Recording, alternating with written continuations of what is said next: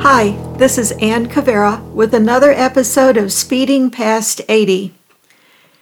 This week's story is called The Table in the Coffee Shop. Last week we began our Lenten journey. For those who may not know, as Catholics, we treat the few weeks before Easter as a time to deepen our spiritual lives. We're nearing the end of our first week of Lent, and I'm thinking about what it's like to live in a desert. You see, years ago, one of our sons lived in Phoenix, and from time to time we went out there to visit. Large cities like Phoenix and Tucson ran together in the middle of the desert. It seemed like an alien landscape to our Midwest sensibilities. During rush hour, we watched thousands of cars crawling along in a carbon exhaust haze. In spite of the fact that we felt as if we'd been plopped down on another planet, here were hundreds of thousands of people living what they thought of as normal lives in the middle of this hot, dry desert. Well, each of us has our own version of normal. For instance, Frances had a dozen children, more than 30 grandchildren, and 40 great-grandchildren. She was very old. For her, a normal, happy Sunday meant having as many of her family as possible come to her house for dinner. She never gave all that cooking a second thought. Some of us make weekly trips to a doctor for yet another pill for an illness so persistent we have accepted it as a normal part of our lives. One way or another, most of us live like the people in the desert cities. We struggle to continue living in our own peculiar brand of normal. I thought about all of this Saturday a week ago. Jim and I had shopped for groceries and made a quick trip to the library. For our last stop, we entered the back door of our favorite coffee shop. Who would have guessed it would have been packed on a Saturday afternoon? A group of gamers, laptops open, occupied the long center table. 7 college-age kids were playing Uno at a table in the far corner. Small round tables, square tables, and every table in between was occupied except for one small table next to the center aisle. We grabbed it. I left Jim sitting at the table and soon returned with our apple fritters, a hot chocolate for him, and hot tea for me. Now, the story I'm about to tell you is true, but I've changed many of the details.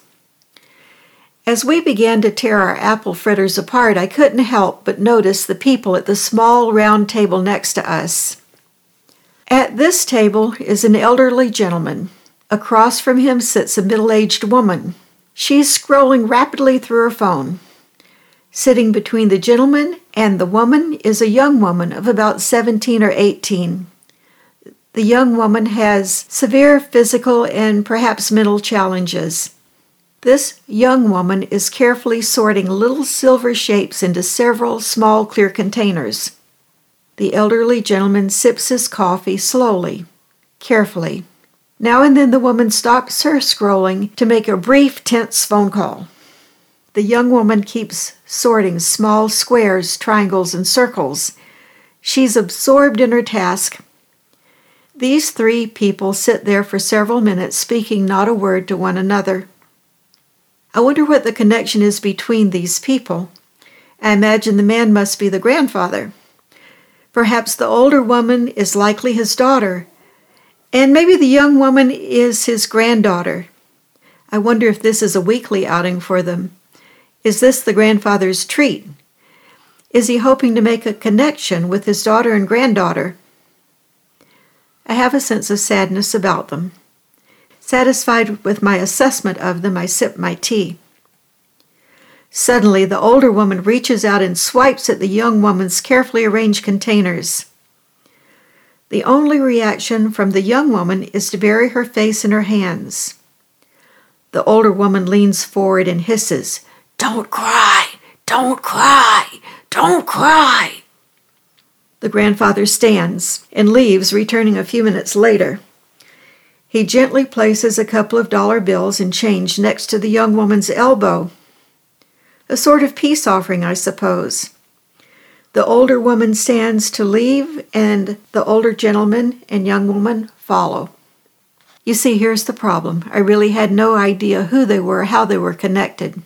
I wondered if the older woman also spent nights year after year comforting the girl. Did the man have regrets for years gone by for the way he parented his daughter? Did he hope to make up for those now by spending time with her and with his granddaughter? I was pretty smug sitting there judging the people at the next table. I think to myself about all the people living in private deserts stretching way beyond these few weeks before Easter. Lent is about letting go of all the things that stifle our spiritual life. But here at our little coffee shop table, I've spent the past 10 minutes judging 3 people about whom I know nothing. What if I replace judgment with compassion? Compassion for mothers who cry over shattered hopes for their children.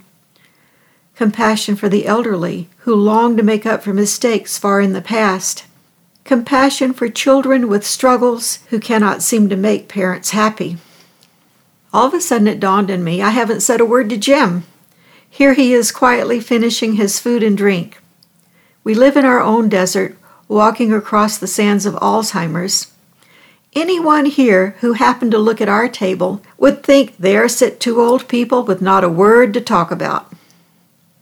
Perhaps the first thing most of us good Christians should let go of in Lent is judgment. Letting go of judgment does make room for compassion. With prayer, fasting, almsgiving, we begin to see people around us. It's a time to walk together, sharing our burdens. What if we come back to the coffee shop next week and I don't look around making up sad stories about other people I don't know? What if I bring some old photos next week and share them here with Jim? He'd probably remember those photos and smile. Maybe people around us would join us. Thanks for joining us for another episode of Speeding Past 80. We'll be right back here next week.